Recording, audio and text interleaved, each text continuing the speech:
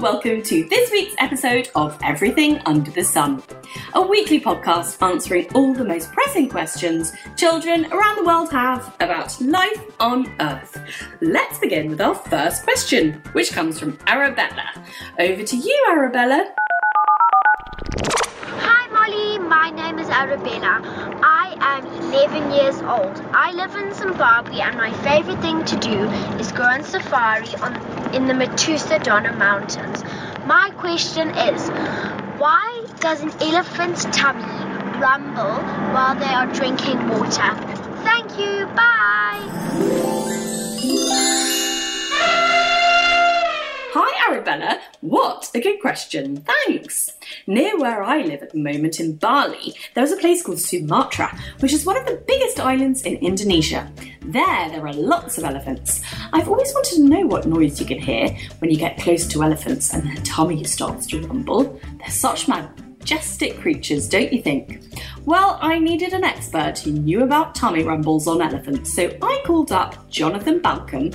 He is a scientist and a specialist in all things elephants. Over to you, Jonathan. Hi, Arabella. My name is Jonathan. I'm a biologist and animal lover based in Ontario, Canada. Here is my response to your question, why does an elephant's tummy rumble when it drinks water? I think what you are referring to is the deep rumbling sounds elephants make when they communicate with each other. These low sounds are called infrasound because they are too low for our ears to hear. We cannot hear sounds below about 20 hertz or cycles per second, and elephants' rumbles are usually lower than that. But scientists have a clever way of making infrasounds hearable or audible for us. By recording infrasounds and then playing them back at higher speed, the rumbles sound higher and we can hear them. When I studied bats earlier in my career, we did the opposite, recording the bats' ultrasonic calls at high speed, then slowing them down to listen at lower pitches. One of the advantages of the elephant's very low sounds is that they travel much further than high sounds do. They also travel well through the ground. Elephants use these calls to keep tabs on other elephants who may be as much as 10 kilometers away. By exchanging rumbling calls, mother elephants can keep in touch with their calves, even though the calf may be out of view. As for whether elephants make these sounds while drinking, perhaps they do when they want to let distant elephants know that they found a good supply of fresh water. Elephants also enjoy water for a cooling bath and for the sheer fun of it. And it wouldn't surprise me to learn that their tummies rumble when they're hungry. Goodbye. Thank you so much, Jonathan, for answering Arabella's question. I love learning about infrasounds, sounds which are at a level below what us humans can hear. Isn't it amazing that there's a whole sonic world going on that we humans, who think we are so clever, know nothing about and can't hear? Elephants really are incredible. I hope that answers your question, Arabella, and thank you so much, Jonathan, for answering it.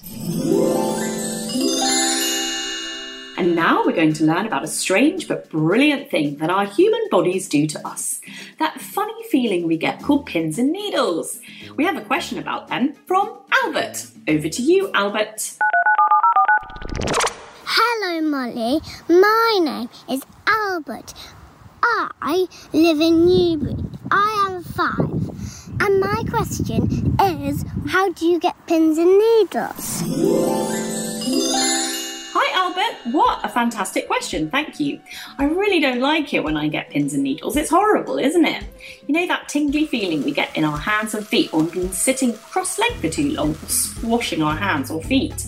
It's called pins and needles because it feels like someone is touching your skin loads of times with millions of little pointy pins and horrible sharp little needles.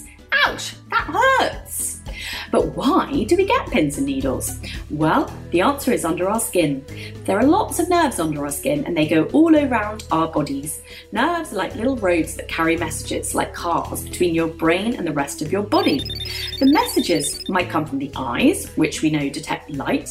They might come from the ears, which pick up sound, or the skin, which has special sensors that detect pressure and sometimes pain. The messages move a lot more quickly than cars. The body sends 11 million messages per second to the brain for processing through the nerves without even thinking about it. How amazing is that? Now, the nerves are very sensitive, and if you put too much pressure on your hand or foot by sitting on it, you might pinch the nerves which run under the skin. It's a bit like if you bend a straw while you're drinking through it. You won't be able to suck the liquid through because it can't flow because you pinched the straw. The same thing happens to our nerves. If they're pinched, they stop receiving oxygen-filled blood from your heart. They can no longer send messages from our hands or feet to our brains. And this is what causes the tingling, pins and needles. Ow, ow, ow! We can understand the strange feeling of pins and needles from the proper name scientists give this sensation, which is paresthesia. In ancient Greek, para means disordered and aesthesis means feeling, and together we get strange feeling, which it really is. Pins and needles feels very strange. But don't worry, they don't stick around for long. You can get rid of them by shaking your hand or foot around or moving your weight off that body part. And this allows the blood supply to return to the nerves and they can work properly again. The tingly feeling soon goes away. I hope that answers your question, Albert, and thank you for sending it in. Our final question today is from Benedict and it's all about mirrors. Over to you, Benedict.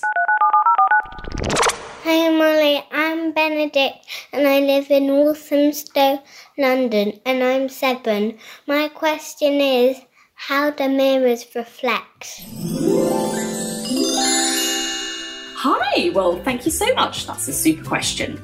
I've always thought mirrors were quite interesting. To think you can look at a flat surface and see your own face looking back at you is a little bit like magic. The first thing we need to know about mirrors is they reflect light. To understand how mirrors work, we have to learn a bit about light.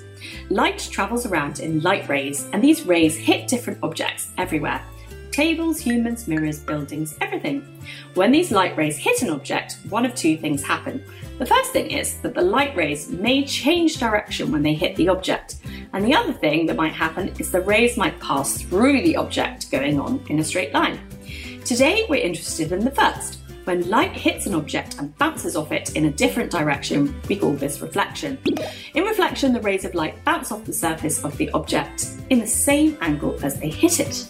Now, dull and dark objects like dark fabrics don't reflect light very well because rays can't bounce off the surface, but smooth, shiny surfaces like mirrors reflect light well. People make mirrors by putting a thin layer of a chemical substance called silver nitrate behind a flat piece of glass. When the light bounces off the surface of this mirror covered in silver nitrate, it makes an image. When you put an object in front of a mirror, like a face, the object produces things called incident rays of light. We don't need to know much about incident rays today, only that these rays travel from the object to land on the surface of the mirror, and the mirror then reflects these incident rays back.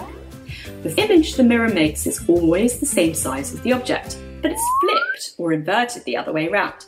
That's why if you look at a mirror and wave your right hand, it will look like your left hand is waving back at you.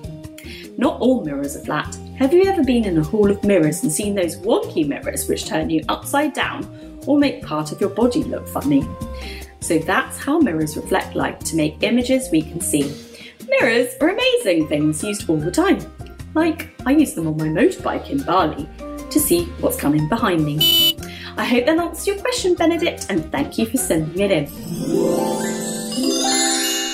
Right, that's it for this week. Wishing you all a very lovely week. A huge thank you to the wonderful scientist Jonathan Balcombe for explaining to us all about the noises we hear coming from elephants. Thank you, Jonathan. And a big thank you to Arabella, Albert and Benedict for this week's questions.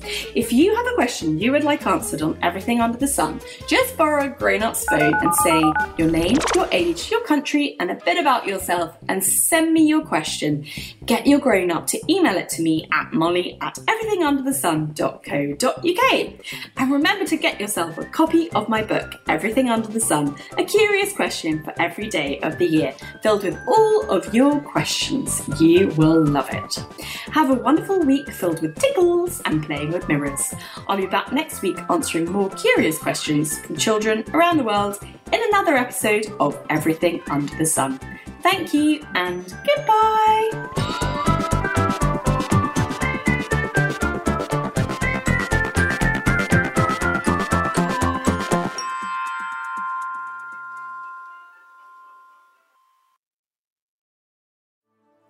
Alright, it's got some amazingly pink and white flowers.